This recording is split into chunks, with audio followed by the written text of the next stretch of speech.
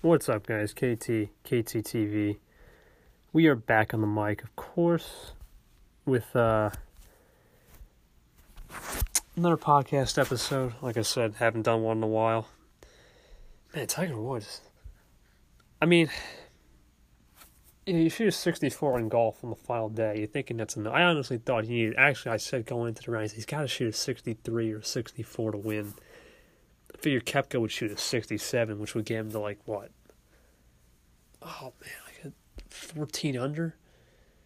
I figured that would be enough, and I was wrong. I mean, he would have tied him, but I think I just go back to the two shots Tiger missed, and it was just 17 yesterday, and then he couldn't pull it together on 17. 17 screwed him. Because if he would have made both 17s, I felt he would have got a birdie, and then he would have had another birdie if he didn't get into the bad drive, and his driving killed him. But yet, I mean, if his driving was on point, I don't think he would have still won. I still think Koepka would have won because I think he would have just. I took the last hole harder. He would have made the opportunities. I felt like it wouldn't have been as nonchalant, but he would have been real darn close, maybe a playoff even. But congrats to Brooks. Tiger got second. Adam Scott. I felt bad for Adam. I wanted him to win if it wasn't Tiger. After the death of Gerald Lyles. But yeah, Tiger's back. The Tiger effect's back. And for those of you who don't know, golf's not over. It's 24/7. So next week we go to, I think we go to the Wyndham, which a lot of people, I don't think are going to compete there. I think a lot of people are going to take a break. Then we go to the real main tournament, which is the Northern Trust Open, the BMW, and the Tour Championship, and the one in Boston on Labor Day. Those are the three main ones. I think next year it's going to be. I like next year's schedule way better. End this tournament in August. End at the end of August, the way golf should be. It had the Ryder Cup in first week of September, I think, or something like that. It's really early. I like it better compared to this, where the Ryder Cup's late September, and then you got just a mess of games. And I think cutting the legs that'd be better, but it is what it is. End of the day, good tournament. PGA Championship goes to Brooks Koepka, the 100 version. And the other big news is good old K Harv's won. Kev Harvick gets the job done in NASCAR. Consumer Energy's 400. Of course, he wins, and I wasn't really surprised. Honestly, I kind of figured he would win. I mean, the big three in NASCAR at one point in this race were running 1, 2, 3, and you could throw Clint Boyer in there in fourth, and I don't see how these three don't make the championship. 40 playoff points, 35, 27 playoff points is a lot. If I had to pick one right now who would win, Harvick's good at two. He's good everywhere. Kyle's good everywhere. Truex is the weakest of the three, and he's still decent compared to the rest of the field. Like I said, it depends whoever the fourth driver is. Whoever that fourth driver is going to be a big determination. Chevy looked like they had speed, but they have problems once again, they got more problems on these fast tracks. So it is what it is. We'll see what happens. Another news, it's KT again. We are talking about Jorge Lorenzo and the resurgence and the relationship with Marc Marquez. Mark and him had a great epic duel today in Austria, as they like to say. Spielberg. And, man, he's changed his message to the field in a certain way that I've never seen Jorge do in my life. I've been a Jorge fan since 2008 when he first billboarded the Yamaha. In the Yamaha for 9 years, he was just silky smooth. Everyone knew that. Now with the Ducati in 17, he enters and he couldn't translate that. He couldn't be silky smooth. He had to be aggressive, and he was wearing tires quick. That was the problem. I think the only race I saw him last year do well live was Malaysia, and Malaysia, I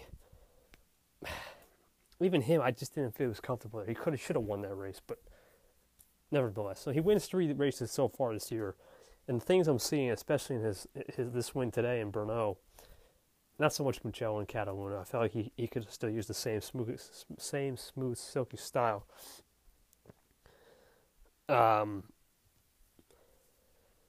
He's been saving in the first half of the race, and I never seen him do that before. It's very odd. But I think saving the first half of the race is probably going to not chew tires up, and I think that's the great thing. And he absolutely blitzed Marquez in the last lap. And, 1 second. And I think that's the key. Is you have to look at this as he's growing, he's learning. But now he's only got, 11, so 12, 13, 14, 15, 16, 17, 18, 19. 8 rounds to go. 12 to 19, so 8 rounds to go. And I don't know what, I mean, I know you said Phillip Island, but I don't know what's going to be a bad track for this Ducati. I mean, I think the one that's going to trip him out in the Phillip Island, I have a feeling that other track that's going to trip Lorenzo up, and this is my opinion, is Japan. I don't know where Japan's going to lie, but for him to challenge Marquez, he's got to take advantage of Silverstone. He's got to take advantage of San Marino. And he sure as heck's got to take advantage of Aragon and Motorland. He's got to take advantage of those 3 tracks, because then you got a problem. Then I believe it goes Japan, Australia, Thailand, Malaysia, and then Valencia. And I know he'll do well there, but he's got to make it. He's got to make it up these next 3 rounds. I think it's going to be huge that he gets a W in Silverstone, England, and he sure as heck better win a San Marino. I have him win that race. But Marquez, on the other hand, let's give him credit. And they're going to be teammates next year. That's going to be a revolutionary deal. I think Yamaha is nowhere to be found without him. Lorenzo, I feel like, even last year, worse actually this year, but they're still second in championships somehow. And I look at Lorenzo next year as a prospect. He's probably not going to screw up like he did in the first half. I think he'll take a little bit of time to get used to it, but next year is going to be a titanic battle between those two as teammates. It's going to be fun. Now, Dovizioso, he's got a shot still. I think really it's down to 3 people. I still think it's going to be down to Dovizioso, Lorenzo, and Marquez. I don't think Rossi's got a shot anymore, even with him second right now. And for me, I hope Jorge gets at least 4, maybe 5, 6. I want him to get 6 wins. If he can win 3 more races and finish second the rest of the year, I'd be happy. If he can get 4, if he can win 5 out of 8, or if he can win 7, let's say he wins 7 out of 8 rounds, the next 7 he wins basically a lot of points. I think he'll get like 49. If he has to win all 8, and Mark finishes second to get 56, which that's still not enough. He would have to win. I think he's got to win at least 7, and then he needs Mark to finish 3rd or 4th. And I could see Mark struggling at a place where I think Aragon's a place he could struggle actually. And there's a place like even Silverstone in the wet, if it rains enough and the Ducati handles, he could struggle. But it's all to play for, and interesting times ahead.